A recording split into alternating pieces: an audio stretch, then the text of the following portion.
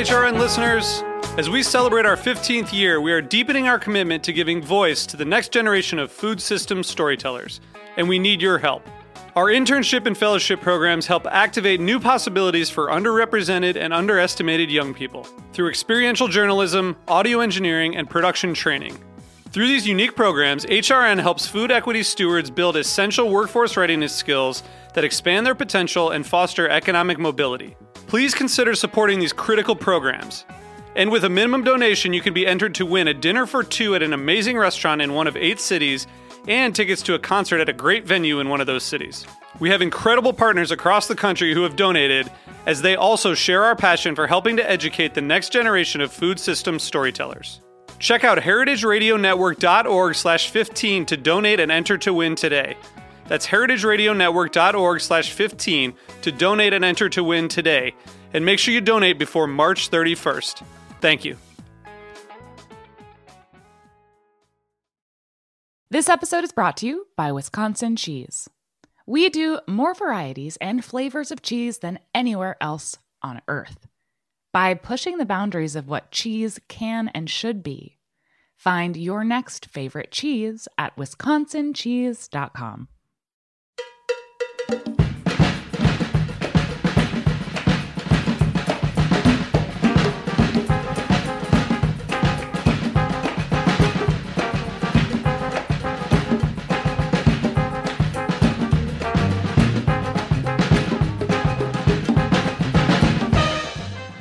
Well, hello, welcome to All in the Industry on Heritage Radio Network. I'm your host, Sherry Bayer. It is Wednesday, September 29th, 2021. This is our 302nd episode of this series, which is dedicated to behind-the-scenes talent in the hospitality industry. Today, my guest is a longtime journalist and the executive director of the nonprofit Roar, based in New York City, and I will introduce her fully in a moment. First, as I do on every show, I will start out with my PR tip, and then later we will have my speed round game, industry news discussion, solo dining experience, and the final question. As the founder of Bayer Public Relations, I'm going to tip the show off with my PR tip of the week. So today's tip is to train for what you want to achieve. Sure, sometimes good fortune just happens in life without much effort, which is really nice. But in reality, most things take a bit of time and energy and training to reach our goals. Putting in the work is key to accomplishing greatness, whether it's personal or professional. So let's invest in ourselves and seek out the best training programs and then stick with it. If we stay on course, the results will come, guaranteed. That's my tip today. Okay, I'm super excited to have my guest joining me. It is Andrea Strong, the executive director of Roar, a nonprofit founded in New York City in March 2020 by a group of industry professionals impassioned to fight for the unemployed restaurant workers facing financial hardship and to advocate for an industry in crisis. Over the course of her career, Andrea has been a lawyer, a restaurant manager, a waitress, a farmhand, a humanitarian activist, and for 2 decades, a journalist known for her pioneering food blog, The Strong Buzz. She recently co-authored the cookbook, Good for You, Bold Flavors with Benefits, with Chef Akhtar Nawab, and has been a voice on improving school food programs, including founding the New York City Healthy School Food Alliance in 2018. Hi, Andrea. Welcome to the show. Hi, Sherry. Oh, that was such a sweet and amazing introduction. Thank you. It's so much fun to be here with you after, I feel like we've known each other pretty much since high school at this point, even though it's only been it's been 20 years, right? Yes. We were in high school 20 years ago. We were. Yes, exactly. But you started the Strong Buzz was in 2003, right? Yes. Around that time? Yeah. Okay, because that's when I started Bayer Public Relations. So, okay. Yeah, we've been working together and known each other since then, if not before. Yeah. So, let's go back a little even before that, though, and maybe tell us a bit how you started out with your career, because I know you were practicing law and you made a little Yeah, switcheroo. I did. Yeah. It's kind of a crazy story. Yeah. I went to Brooklyn Law School, and I worked as a corporate lawyer, and was pretty quickly disenchanted, like many corporate lawyers, and decided after about 5 years of working as a lawyer that I really liked going to restaurants and really did not like being a corporate lawyer. And I was trying to figure out how I might get more involved in the restaurant world, and also make some sort of positive impact on the world, because I felt sort of like, as a corporate lawyer, I was not doing anything good for the world. So I joined Share Our Strength and started working on their Taste of the Nation event, pro bono, just like volunteering on the event committee. And that's where I met so many people who are still good friends today. Stephen Hall, Danny Meyer, Drew Porrent, Michael Lamonaco, Jennifer Baum. And I was just put in the room with all of these iconic, amazing restaurateurs and hospitality professionals. And I was like, oh my God, I have to work in this business. And after a couple of years of volunteering for Share Our Strength, I approached Drew and said, would you give me a job? I think I want to run a restaurant and maybe one day like work in a restaurant. And he was like, yeah, sure. Why not? Come on down. So I had just turned 30. I had just run the marathon for the first time. And now I'm running it again for the second time, but we can get to that. And I quit my job at the law firm and started at Tribeca Grill as a hostess, and did their management training program, ended up working front of the house in restaurants for 3.5, 4 years, opening a restaurant called Isla with Beatrice Stein and Diane Gitto, and then managing Miracle Grill, and then feeling like, this hospitality industry thing is a lot harder than I thought it was. And I don't know that I have the hospitality gene, so hats off to everyone who does. And I wasn't sure what the next step would be. And I saw an ad in the New York Times sponsored by the Culinary Institute of America for an essay contest to write about how you ended up in the hospitality industry. And I figured, one of the things I loved about being a lawyer was writing. I've always loved storytelling. And I was like, I'll just write this essay. And, the first prize was a trip to Greystone. And yeah, okay. So I end up winning this contest. And one of the judges of the contest is a friend of a friend and gets in touch with me and is like, we have an opening at Restaurant Business Magazine. We need an associate food editor. Would you like to be a food writer? And I was like, yes, I would. I will do that. I've never written anything other than like motions and briefs and research memos, right? And she was like, no problem. Come on down. We'll give you a test. I'm sure you can do it. And she was right. So thank you to Paula Disbrow for giving me that opportunity. And I ended up, from there, that was 20 years in journalism that just came to a close a few months ago when I joined Roar. Wow, amazing. It's like I feel I knew your background story, but just maybe I didn't know all those details for sure. And it's bringing me back to, I had volunteered with Taste of the Nation as well. I feel like we were always kind of crossing paths. Yeah, and such a great group.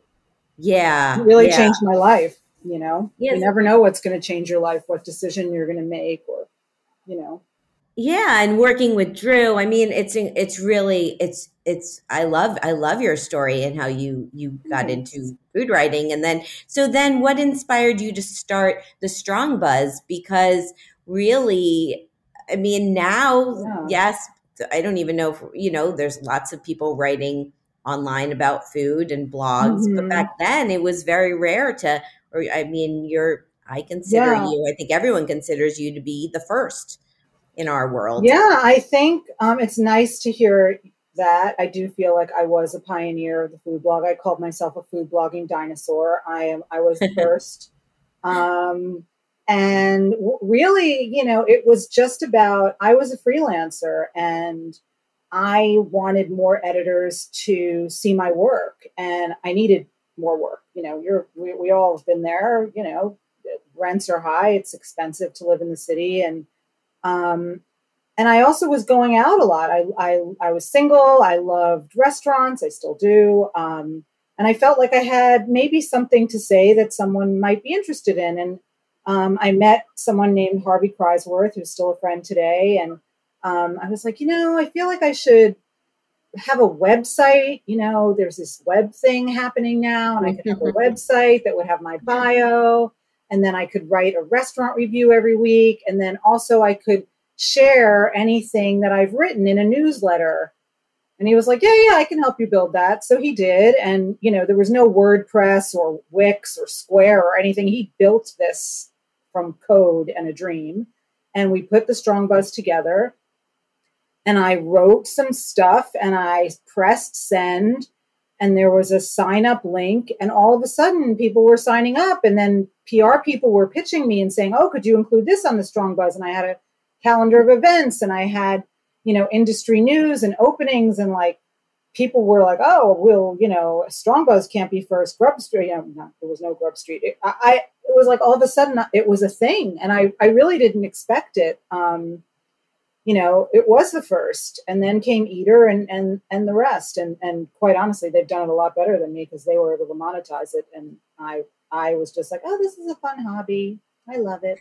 But it was really great, and it gave me a voice, and I was also able to use the Strong Buzz and that following for good, even back in 2006, 2007, when there was a genocide happening in Darfur, and something I was reading about a lot in Nicholas Kristof's columns, and I was really horrified by this genocide, and not on our watch, and this should never happen again, and yet it was happening again. And because I had a platform with the Strong Buzz, I said, you know what, I'm going to organize a fundraiser, and I called it Dining for Darfur.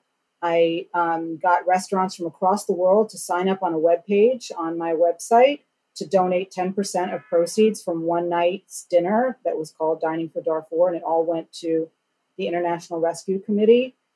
And so I feel like even then, I've always sort of tried to bring it back to giving back in some way, because, we're all in this together, and we need to support each other and take care of each other. And at the end of the day, that is what hospitality is, right? Taking care of each other.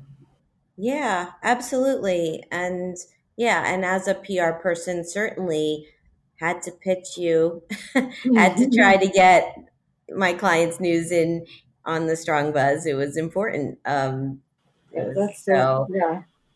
And it's nice to reminisce about it. It was a fun time. Yeah. Well, and then you took a little break with it. I know you had kids, and you sort of, and then you got involved though with advocacy work, and let's fast forward a little to you joining Roar, because as soon as I saw the announcement that they brought you on as executive director, I was just like, yes, that's perfect. That's awesome. Go, Andrea. Yeah. Thanks. Thank you so much. Yeah, it really felt like the stars had aligned. If I could have written a job description of what I wanted to do next in my career, it would have been this job. I am working to support an industry that I have covered as a reporter for 20 years, that I love, that I care deeply about. I have such as you do, like long-standing deep connections with chefs and operators in New York City, many of whom are like family to me. And to support the industry and be able to work with the 13 members of our steering committee who are just phenomenal people and business people and dynamic and inspiring, to take the industry in New York City to the next level. And we are really going to be attempting to transform our industry to make it much more sustainable for operators, a much healthier and supportive environment for workers. And that includes changing wage structure, offering mental health care. We just launched an initiative today, a partnership with COA, which is a mental health gym, and we will be offering a free Q&A with the COA mental health therapist on October 13th. And for as many restaurant workers as want to sign up. And then on that call, we're going to be launching our emotional wellness program, which again is going to be offered for free to restaurant workers to sign up for this 8-week class to help with their mental health. And we have a whole suite of services that we want to offer restaurant workers, and an advocacy platform, again, to change wage laws so that we can pay our restaurant workers better, so that tips can be shared between front and back of the house, so there can be more equity there. And to be part of this conversation with legislators and electeds and policymakers is just, a dream come true for me. And I'm really so excited about this role. So I am, and so excited to be able to share a little bit of what we're doing with your listeners. Yeah, absolutely. I mean, let's take us back a little bit to explaining what ROAR is for people who don't know. I know I gave a little thing on it in my intro, and I'm familiar with it because I live in New York City, and there's some always aware, involved in what's happening in the hospitality community. And I know people like Sean Feeney and Dana Cowan, people actually past guests of the show, are like the founders, members of the organization. So explain to people a bit like what ROAR stands for and how it started, and the initiatives, also the things that have happened over the past year that you guys have been able to accomplish. Yeah, absolutely. So ROAR was founded in March 2020 by, as you said, Sean Feeney of Lilia and Missy, Dana Cowan of Speaking Broadly and former editor-in-chief of Food and Wine, Camilla Marcus, who owns Westbourne, and Adam Saper of Eataly. And they came together to support unemployed restaurant workers and to advocate for an industry in crisis. They raised over $3 million in the course of 1 year, which was given out in cash grants to any unemployed restaurant worker. And they organized the first ever free mobile vaccine bus that went to restaurant communities that were hardest hit by COVID. To date, we have vaccinated 50,000 New Yorkers in the mobile vaccine bus. We were also instrumental in securing outdoor dining, to-go alcohol sales, testifying in favor of the PPP and the Restaurant Revitalization Fund. And as the year came to a close, the founders were really considering, were we just a crisis organization that was founded to sort of to support the unemployed restaurant workers, or were there issues that existed in the industry that we might still want to tackle? And they went with the latter, that there were problems in the industry, endemic to the hospitality industry, that needed to be solved.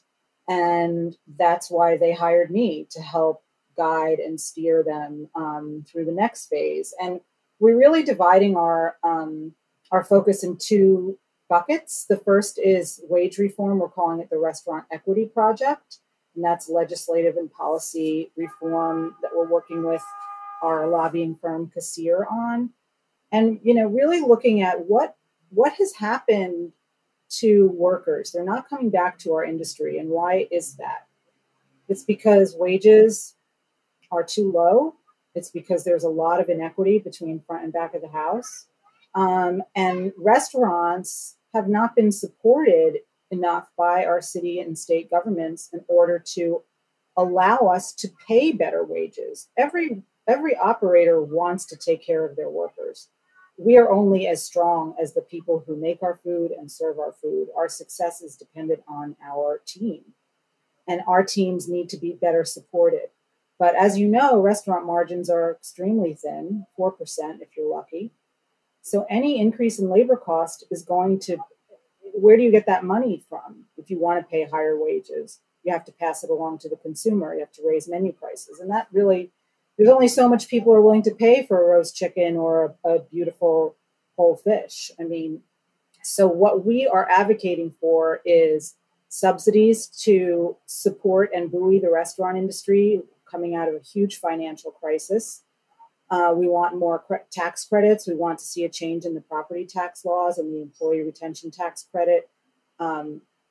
We want to see tip sharing between front and back of the house, which is now prohibited in New York City, and we are the only state that prohibits tip sharing.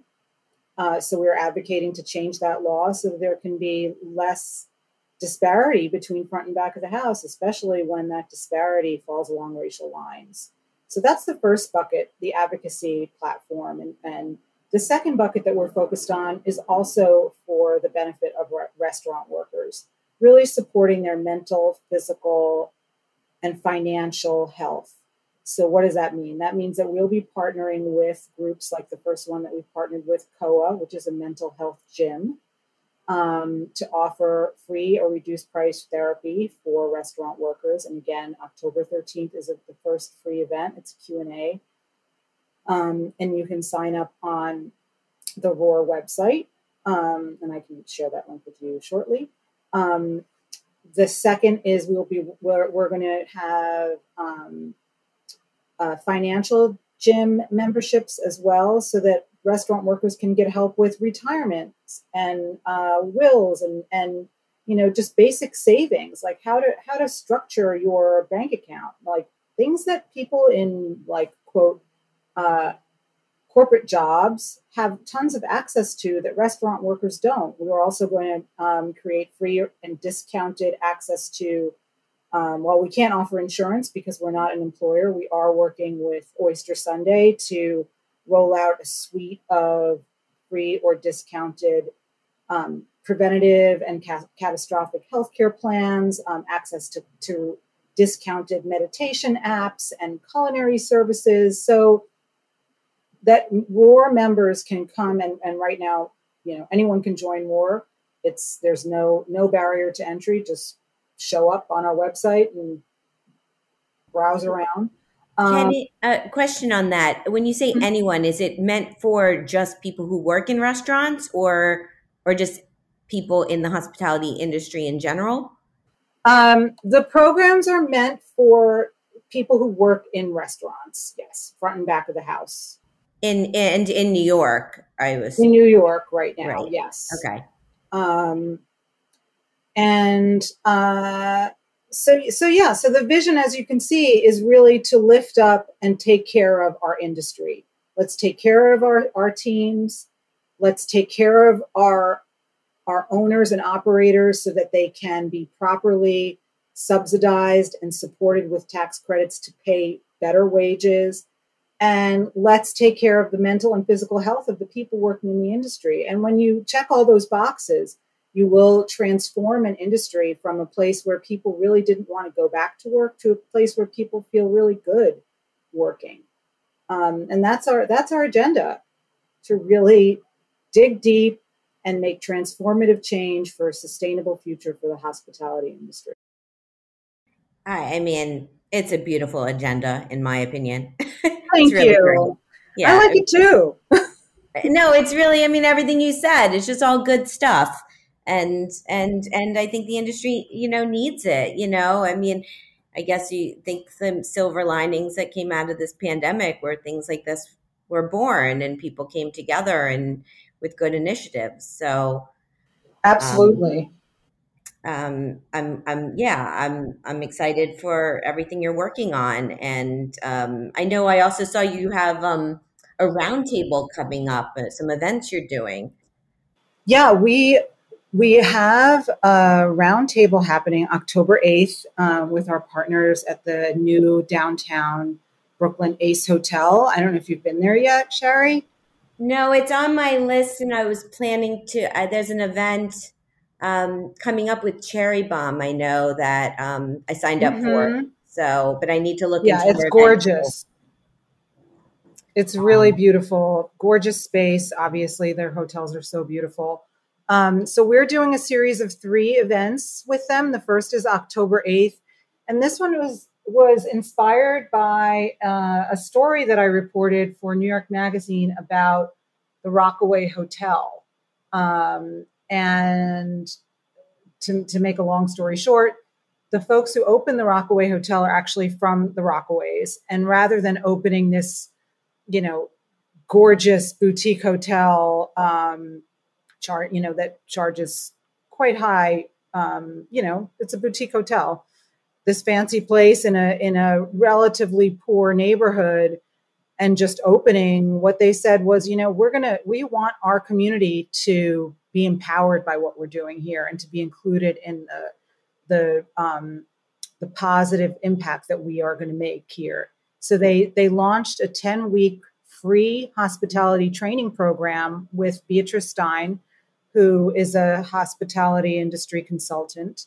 Yes. And they opened it up to anyone in the Rockaways, age 17 or older, to come and do this free training once a week for 3 hours on Monday night. And then they held a job fair, and they committed to hiring 100 team members from the Rockaways. And then they also invited other hospitality industry people to come and hire. And especially now where we're in such a staffing crisis, I thought that was just brilliant. And beyond the hiring, they also do free swimming classes for kids in the neighborhood, because the Rockaway is a great beach, but it has strong currents, and there have been some drowning deaths there. And they were like, we have this gorgeous swimming pool. Every morning, we're going to have kids come here and learn to swim free of charge. Anyone can come. Just come and swim.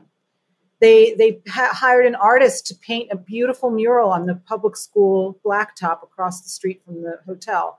So Terrence and Jeff and Michi, who are the owners there, they're really investing in the community. And so our panel on October 8th is really focused on how hospitality can empower communities and make change in underemployed, unemployed, and marginalized communities. And in addition to Jeff Brossi from the Rockaway Hotel, Beatrice Stein will be there. She has a nonprofit called the Hospitality Project, and she will be there, as well as Christopher Means. So we're going to talk about how hospitality can be a force for change and to create, we have all this labor shortage in the hospitality industry, and all of these people who are underemployed or unemployed. Let's, solve one problem by solving the other. Wow. That's awesome. And this is so, I don't know, coincidental or small world stuff, but just the other day, I finally took a ferry ride out to Rockaway, because I'd been meaning to do it forever.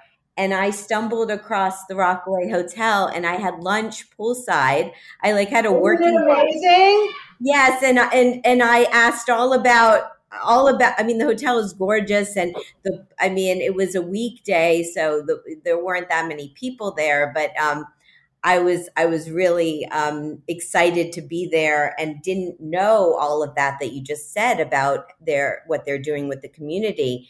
But that's really amazing. And it's amazing. I had a wonderful lunch there, and I was glad that I had visited. So I look forward to going back. And your panel, it's the 8th, right? October 8th.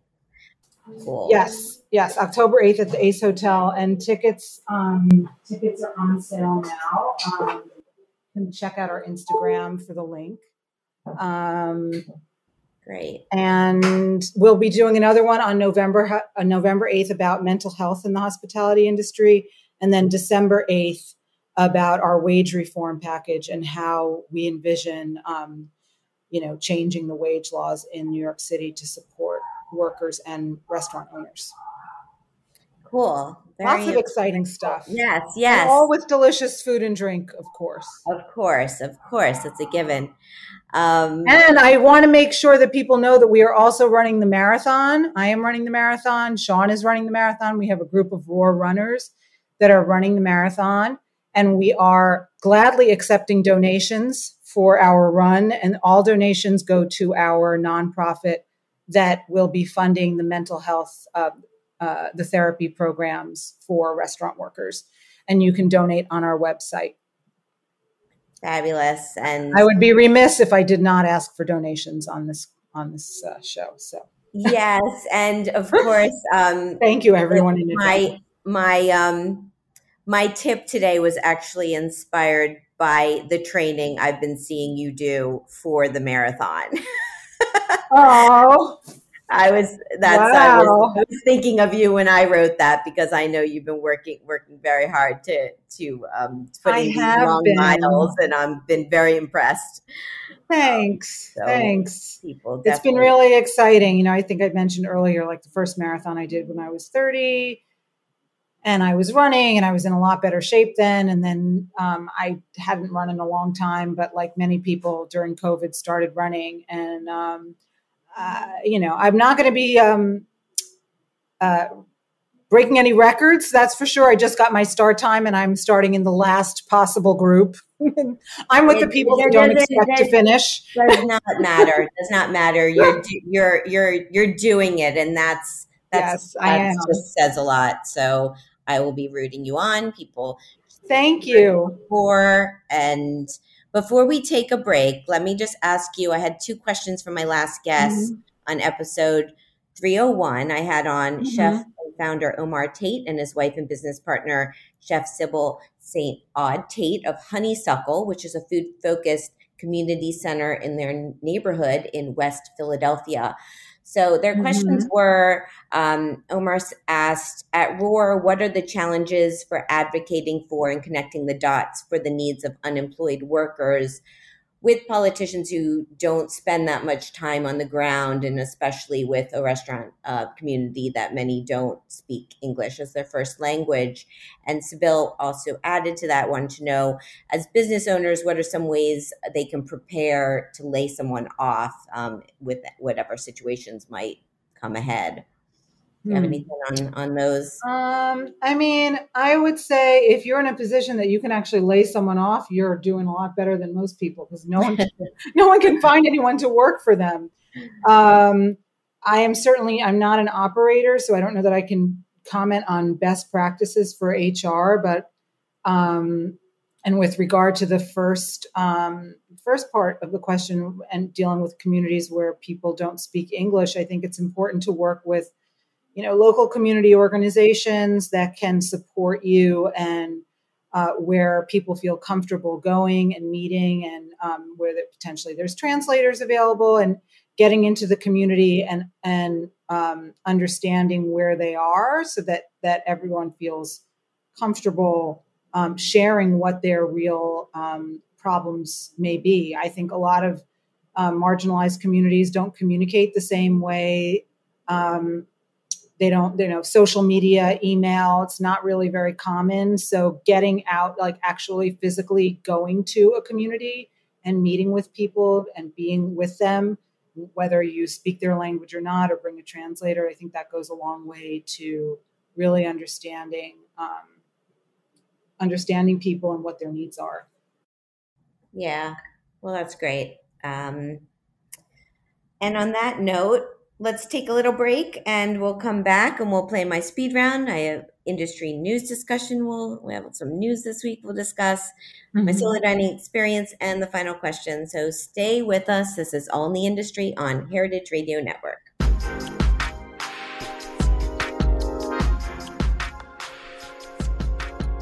This episode is brought to you by Wisconsin Cheese. Wisconsin, the state of cheese, makes half of the nation's specialty cheese and wins more awards than any other state or country. Our heritage and traditions, master cheesemaker program, and the American propensity for innovation all put Wisconsin on the cutting edge of cheesemaking. With over 600 varieties of cheese to choose from and 5,500 national and international awards and counting, get ready to turn your refrigerator into a trophy case. Enjoying a Wisconsin cheese is basically like winning a gold medal in culinary achievement. Set your mind at cheese. When you bite into a wedge of Wisconsin Wonderful, you know it is made with the ultimate skill and passion possible. Find your next favorite cheese at wisconsincheese.com. Welcome back to All in the Industry on Heritage Radio Network. I'm Sherry Bayer. My guest today is Andrea Strong. She's the executive director of Roar, a community of hospitality leaders advocating for New York city's independent restaurant industry and creating a path to a sustainable future. And Andrea, before we do my speed round, tell ROAR, what does it stand for? It stands for Restaurants Organizing, Advocating, and Rebuilding. Cool. Yeah. Hear us roar. That's right. All right, so it's time for my speed round. So what this is I'm going to name a couple things and you get to pick your preference, such as chocolate or vanilla. So there's a choice. Oh, okay. Okay, so you ready? I'm ready. All right, here we go. Eat in at home or eat out at a restaurant? Eat out. Indoor dining or al fresco dining? Al fresco. Wine, beer, cocktail, mocktail, or champagne? Oh, that's a hard one. At home, wine. When I'm out, a cocktail, and then wine. Love it. How about tasting menu or a la carte? Tasting menu. Small plates or large plates? Both. I don't know if that's a choice. Well, it's a choice. Not really a decision. I'm Yeah. sorry. Small plates, especially at Chouquette. Oh, I love being specific there. Okay. How about tipping or all-inclusive charge? Tipping. Cool. Peeling carrots or dressing up like a carrot? Dressing up like a carrot. Did you see me when I was dressed up as a carrot on the news? I saw a photo. Yeah. Well, there was, for context, I think it was for school, something to do with school lunches and healthy eating was the reasoning behind it. Yes, I was at City Hall to testify in favor of a nutrition bill, and I was dressed as a carrot and interviewed on television. My children they still laugh about it. I thought I looked okay. I have a very good carrot face. I have like a long, thin face. I think I naturally look like a carrot.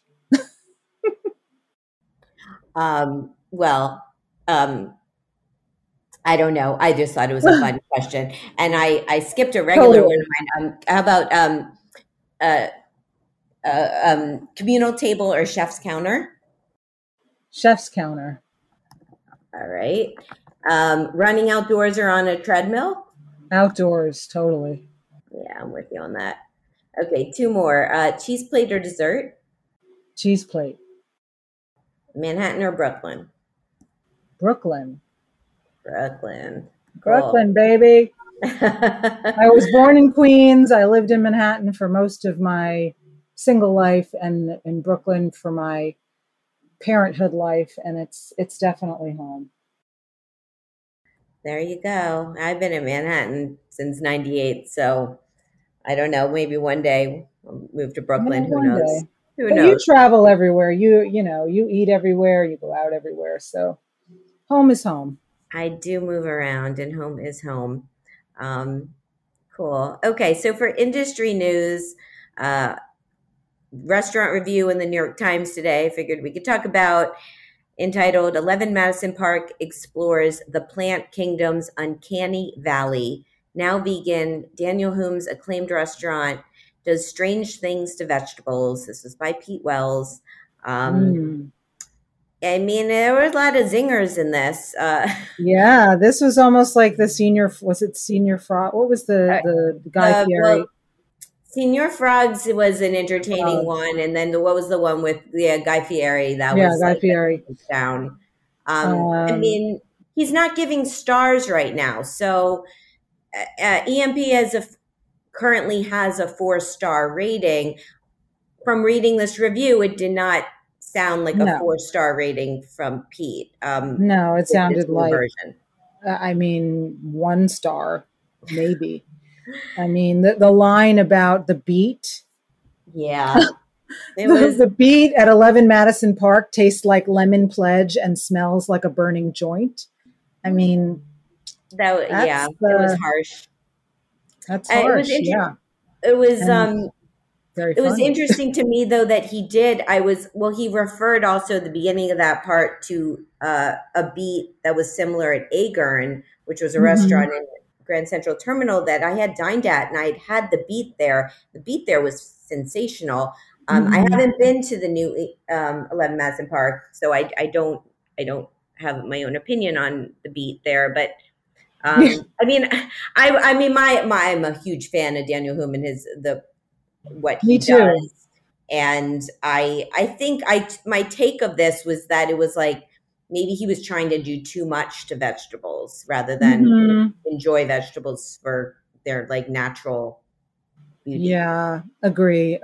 I mean, look, I think there's a couple of things that I definitely agreed with in this review. I think that Pete's point about if you go vegan, then you are not supporting so many independent small family farms in our region, and that is essential. That restaurants support small family farms, and that's eating animals that are properly cared for and beautifully raised is very different than serving a menu full of factory farmed poultry. So I think it's a false choice to say, if you have to be vegan because if you serve meat, you're not serving the environment. I don't agree with that. I think Pete's right. There are many chefs.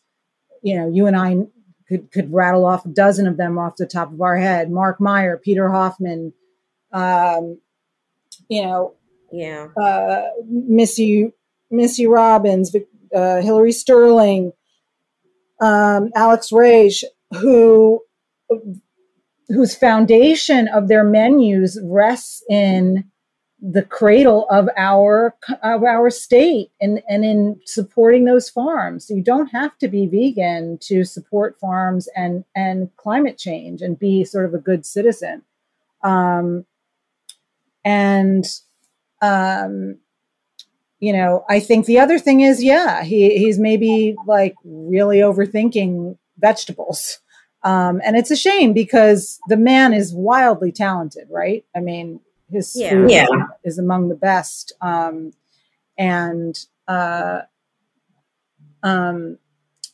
I'm sure it was really hard to read by his team, right? I'm sure they were. Feel for them. I feel for them. Happy with that. And I feel like right now for me, I want to go out and support restaurants as much as possible, but I also want to go out and have those really like spectacular dining experiences that I think normally I would have saved for a special occasion, but now I want to do, on a Tuesday night because I am so tired of cooking for myself or, just eating sort of casual dinners. I went to Saga a few weeks ago, Jeff Katz's new restaurant. Oh my God. I mean, it's like a holiday. It's a vacation. It makes you feel good. It makes you feel better. You leave that restaurant like so much happier and relaxed and grateful than when you arrive. It is a gorgeous experience. And I know, I'm very privileged to be able to do those sorts of dinners. But I do think that a restaurant like 11 Madison Park is one that I would want to try, and go back to.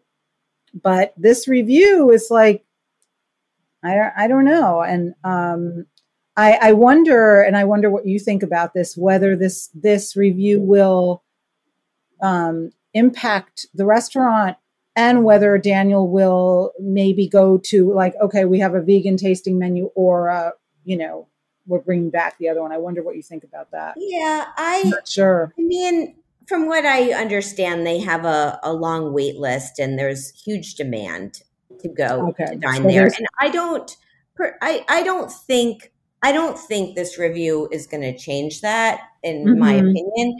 I do, though, think, and I thought this before this review, I think at some point he will bring back meat and fish. I mean, I'll just say it like Arpège in Paris is known for that. They were all vegetarian, and then they brought back some meat and fish. So we'll see. I mean, maybe we won't. I saw.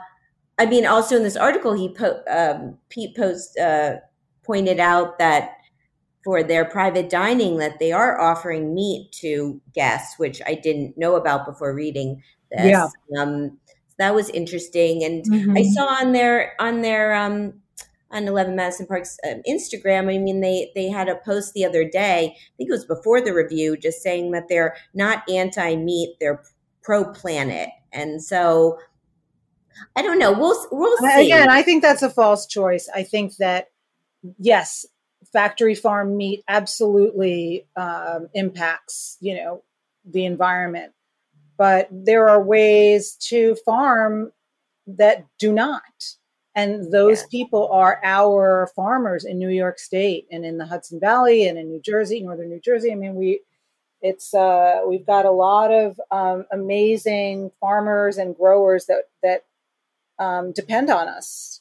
Yeah. And I mean, I'm still like, I still want to go and I mean, as I said, like I have huge respect for Daniel Hume and his whole team. I mean, having dined there in the past, it's a magical experience. And also, and as you mentioned, Saga, like I'm with you. I love dining out in sporting restaurants, and you can't, some of these are splurges, but it's like, sometimes you gotta splurge. Yeah, I mean, honestly, like to be able to get dressed up and it's fun. Yeah, and we need fun. And isn't this the year of yes? I mean, I was talking to my friend Jamie about that last week. Like, there's a outdoor concert, yes. Exhibit, yes. You want to go for a bike ride, yes. It is the year of yes. Anything. Yeah. You want to learn the trapeze? Maybe not, but yes. I mean, it's like, yes. I'm all for that, and so yeah. Well, I wish he can be the best, and I think Wells just calls it like he sees it. So yes, totally. Yeah. I mean, the other thing I think is like, I think Pete's a great writer, but he's been the reviewer for a long time now. I feel like he's maybe been, is this the longest tenured? I mean, I don't know how many. I don't know. It's like, at this point, I think Bruni was about 5. You think usually the restaurant reviewers? I think it's more than 5. I don't know. Yeah, I think so too. And I think that's, I'm not sure. Well, maybe, I mean, it's an interesting time though too with the New York Times, because they stopped doing the stars since the pandemic, and a lot of publications like Eater announced they're not going to do stars anymore. I think the New York Times will bring back stars, but when, if and when. Yeah. So we'll have to see. Yeah. And cool. Well, and just the other industry news I'll just announce, because we're running a little short on time, but just I saw a piece on CNBC, actually was covered in a lot of publications, about how New York City passes bills offering protections to food delivery workers. That piece was by Samantha Subin. And this is really good news for food delivery workers, as their conditions have not been great. And these bills are improving them for them, and just giving, even allowing them now to use the bathroom at the restaurants they deliver from, and just giving them some new rights. Yeah. Absolutely. Is really good. Absolutely. So that was big news this week as well. Okay, so for my solo dining experience, share experience I had at 1 White Street. So here's the rundown. The location, 1 White Street, Tribeca, New York City. The concept, it's a neighborhood restaurant with a reimagined dining experience. It's not taking itself too seriously. It's ingredient-driven and globally inspired food. The owners are Master Sommelier Dustin Wilson and Chef Austin Brian Johnson.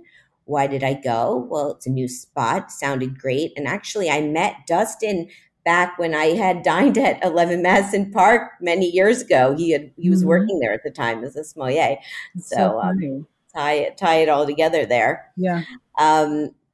My experience. So I was just down in the Tribeca neighborhood and I spontaneously went as an early walk-in. They have two restaurants in the space. Downstairs is a walk-in a la carte menu, and upstairs is a reservation 6-course tasting menu.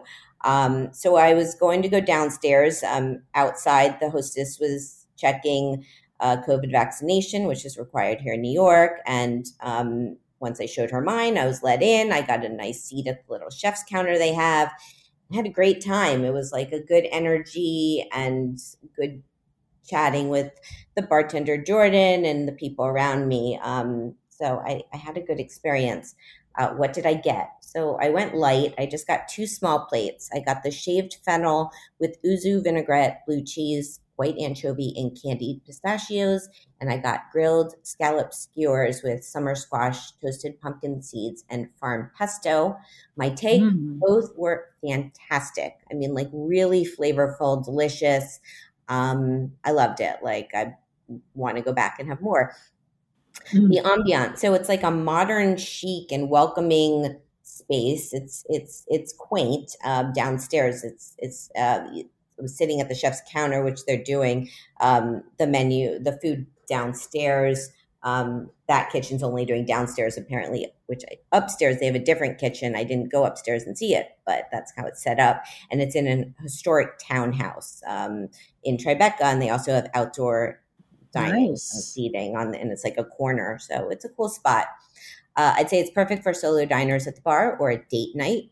Interesting tidbit, One White Street's evolving menu focuses on exceptional ingredients organically grown and sourced year-round from Rigger Hill Farm in Columbia County, New York. Personal fun fact, I was recently down in Tribeca another night and I spontaneously stopped into Frenchette and had a solo dinner at the bar. And I've been to Frenchette many times, but I realized it was my first time going solo. So it's right by there. It's a really cool like strip of restaurants because Batard is in between. So I like that Tribeca neighborhood. Another personal fun fact, talking about, year of yes, is I decided to go uptown on my way home and I stopped in Times Square and I rode around on the Ferris wheel that was temporarily in Times Square. Wow. So it was fun. I made like a reel on Instagram, which I haven't done many reels, but I'm like, is it still there? I don't think it is. I think it was like a month, maybe. I was like around 47th Street. So we were just at the top of Times Square and it was fun. I don't know. It was cheesy, but it was fun. So great. That was my evening. That's how I roll in New York City. The cost of my meal was $40, not including tax and gratuity. Would I go back? Yes, I already said I would. And their website is onewhitestreetnyc.com, and that's all spelled out with one is spelled out, and Instagram One White Street. There you go. Sounds great. Thanks. I'm going to put that on my list. Yeah. I think that's great, and I'd like to go back upstairs at some point and do the tasting menu because I think from what I was told, it's a completely different menu that they're doing, and I'm sure it's great. Mm-hmm. Sounds awesome. Yeah, it's a good one. Okay, so it's time for the final question. My next guest is Sheldon Simeon. He is the chef and owner of Tin Roof, which is a new generation mom and pop restaurant in Maui, Hawaii. Sheldon's going to be in town, so I'm very excited to see him in person. Andrea, can you please ask a question for Sheldon? Oh, wow. Sheldon, would you ever consider opening a restaurant in New York City? It's a good question. Yeah. We'll have to see what he says. Yeah. Funny because I had visited Maui many, many years ago, and I loved it so much. I was thinking I could open a second branch of Bayer PR in Maui. Yes. Like if I'm gonna grow the business, why don't we do that? Exactly. So we'll like see if it. someone wants to come here. Yeah. For the same reasons. Yeah, for sure. I've never been to Hawaii, but it looks nice. Maui to me was just magical. It was just so gorgeous, and I didn't want to leave. Mm-hmm. Yeah, I can see why. I'm a big fan of the sea. So, yeah, and I don't think his restaurant was open when I was there, but I'm looking forward to talking to him, even just about what the restaurant scene and is like in Maui, and how it's been, through COVID. Yeah, for sure. I'm sure it saw some dips with the travel, being impeded by the pandemic. Right. This was so much fun. I loved our chat. Thank you so much for having me. Me too. Thank you so much for joining me. I wish you much continued success with all your initiatives and everything you're doing with Roar, and all the best in the marathon. You're going to do fantastic. Thanks, Sherry. I hope so. I know so. I have to just keep saying that. Yes. I know so. I will finish. Of course you will. You're already, I don't know, you're running marathons every week when you're training. Yeah, I did 18 miles on Sunday, but it was not pretty at the end. That's impressive. So you'll do great. And thanks. We will be cheering you on. Thanks. And I hope everyone listening will check out our website and learn more about our programs and advocacy, and be in touch. Yes, I'll give people the rundown now of where to find you. So my guest today has been Andrea Strong. She's the executive director of Roar, a community of hospitality leaders advocating for New York City's independent restaurant industry and creating a path to a sustainable future. Her website is andreastrong.com, and Roar is roarnewyork.org. And you can follow her and Roar at strongbuzz_ and at roar.ny. And also the hashtag run for restaurants. I saw that on your website. And you can follow me at Sherry Bayer at Bayer PR and at All Industry. My Facebook page is All in the Industry. My websites are BayerPublicRelations.com, SherryBayer.com, and AllInTheIndustry.com. All of our shows are archived at heritageradionetwork.org. We are also on iTunes, Stitcher, and Spotify. Thanks to my engineer today, Kevin, and thanks again to Andrea. I'm Sherry Bayer. I will be back next week with a new show. Hope you'll tune in then, and thank you for being part of All in the Industry. Bye.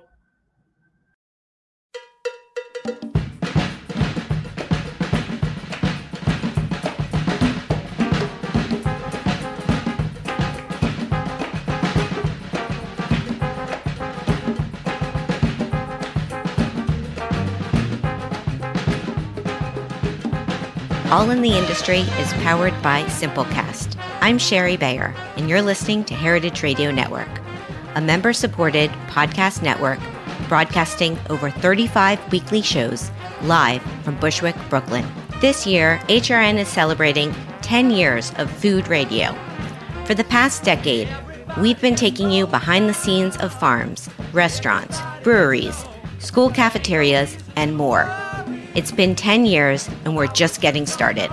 Learn more at heritageradionetwork.org.